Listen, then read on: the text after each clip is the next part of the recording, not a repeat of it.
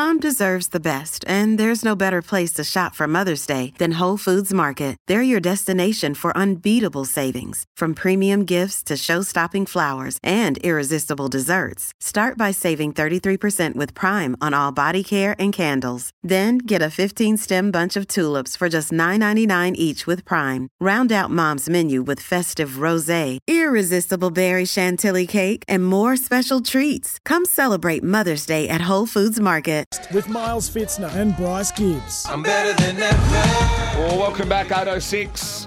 Oh, they're coming. Here they come. Bryce, haven't you worked out Kane's prime objective is to protect Ken Hinkley, the donuts man? Lily and West Beach. On you, Lil. Nothing pisses a true blagger like myself off more than SA Port legend coming out bagging AFL and the Blues. True Blues didn't make the trip last season. Jury out. Port eat their own. Put up Port. Don't talk, do. And for God's sake, don't blame Kenny in the microscope on a few weak blokes who won't put their head over it. Always loved you, Gibbsy. A true blue chipper. Well, I thought Chipper might be getting a Signet Power Bank. I rate that. Well, it's an interesting one. Interesting takes. Because, yeah, I don't have Carlton. I have Carlton in my 8, most definitely. I had Carlton in my 8 last year, but I don't have them as under a serious amount of pressure. Voss is if they have a bad season, Voss is going nowhere. Yeah, that's how I look at it. And don't get me wrong. There's no more excuses for Carlton. Like it's now. They've got all the right pieces in place, and if they don't do a lot this year, there's still, as I said, there's a 4 or 5 year window. They've locked all their stars away. They're going to be hanging around for a while. Hey, a bloke I always love chatting to. He kicked around the old scholars at my school a fair few times, and the bloke could play, but the one thing he knows is tennis. His name is Roger Rashid. He joins us. Hello, Rash. G'day, guys. Miles, Brycey, how are you, boys? Very well, very well. Hey, we'll start with Ash Barty, 5-time Newcombe medal winner. That's unreal. Oh, it is. There's no doubt about that. I think it's an enormous testament to for her patience early, her resilience, her ability to step away from a game, take a look, let things settle, and then go again. And then because she could see that she loved the game, she put the pieces together, got the team around her, and wow, didn't she have an enormous amount of success in a short space of time, and really invigorated, I think, the Australian public for their love of the game, the viewing of tennis, and especially the young generation. That's the most exciting thing, and yeah, so well deserved of the fifth medal for sure. She's a loss to tennis, a significant loss. She's an on-court loss. There's no doubt about that. So so I guess it's front page of sport, back pages of sport, anywhere else in sport, in our papers or online through the socials, etc., where everyone views their information. Definitely a loss, because weekly when tournament play was on, we would see Ash definitely in those storylines, which means the young, as I said, people watching tennis or enjoying sport, they would gravitate towards Ash. She's such a magnet. So, but on the other side of the fence, there's no doubt Ash will be giving a lot to the game. She loves the game, and she's openly said that, and to the young generation and kids with that don't have the privileges. So I guess you've got to look at it both ways. And yes, we don't see the encore performance, but I guess behind the scenes we're going to see a lot of momentum shift with Ash, hopefully. So where does our talent sit in Australia at the moment? Obviously, you've just spoken about Ash then, and Nick Kyrgios made a final not too long ago. But the next generation coming, what does the talent pool look like? And have you got some names that we should be looking out for, and especially over the summer?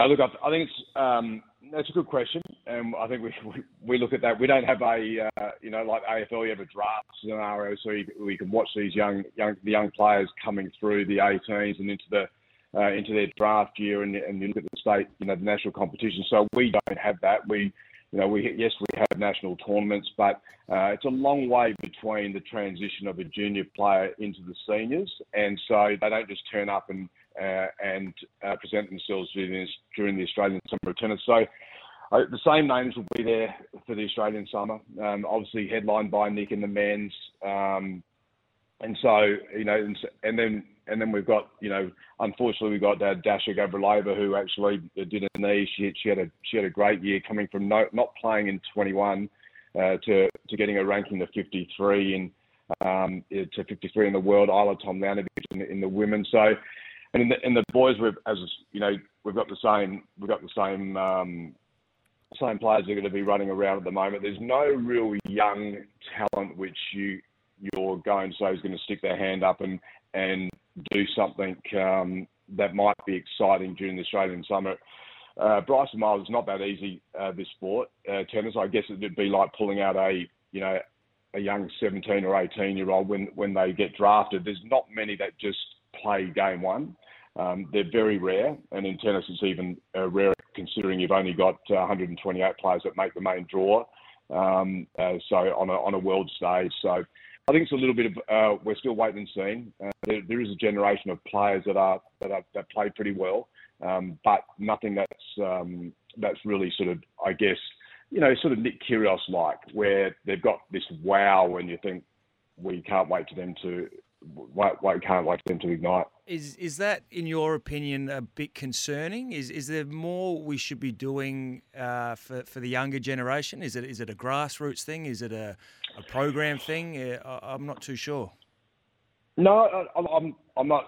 I guess that sounded a little bit negative, but it's not. It's just the reality of our sport. You very rarely get the outliers. They don't come around too often. If you look in America at the moment, they've got one player in the top 10 players in the world, Taylor Fritz. Now they used to dominate tennis. When you have the Agassiz, the Sampras's, the McEnroes, the Connors, the whole host of them that came through. The Spaniards, spent time dominating. So it's not a concern.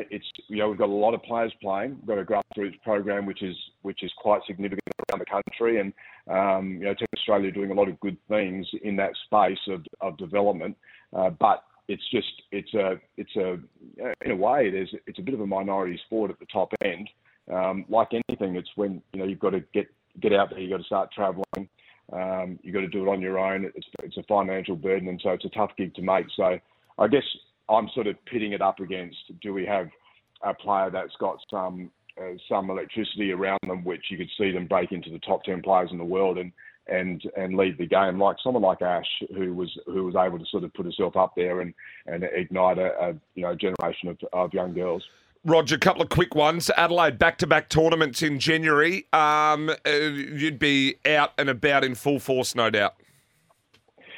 Yeah, it's a great way to start the summer here in Adelaide. And the Australian tennis is going to, the tennis around Australia is going to be enormous with the United Cup as well. But at Adelaide, week 1, January 1, you've got, you've got Novak turning up for a start. I mean, you've got 4 of the top 10 players in the world in the men's side turning up. You've got Victoria Azarenka, who was number 1 player in the world, Petra Kvitova, who's a 3-time major champion. So you have got a host of global stars. So if you've got young kids and you want something to do, or you want to get them close to a sport, get them down to Memorial Drive and the newly renovated Memorial Drive. It's amazing, and just the names that we've got coming to South Australia. And look, the game's healthy. It's a different type of game that we're seeing. Everybody, you guys included, would have seen. You always generally see Novak, Roger, Rafa at the top of the game. You've now got a 19-year-old at the top of the game. Nadal's 36, his countryman, and so Alcaraz is 19. You've got a lot of young guys in the top 10 players in the world, some 24, 25-year-olds. So we're getting a different mix of players. Obviously, Novak's there at 35. He'll break a record. He'll definitely break the Grand Slam record. And on the women's side, before I go, I must speak so highly. We spoke about Ash, but the enormous workload and the output of Swiatek, the number 1 player in the world, who's only 21, who took over from Ash. She was number 2 in the world. When Ash stepped away, she took over that number 1 mantle. And didn't she grab that baton and totally run with it? She won 8 out of 9 tournaments, won the US Open, Paris, Rome, which is a big event, Miami and Indian Wells, which are back-to-back major events. And she's 21 years of age. It's an enormous feat for someone who, and she dominated the sport in 2022.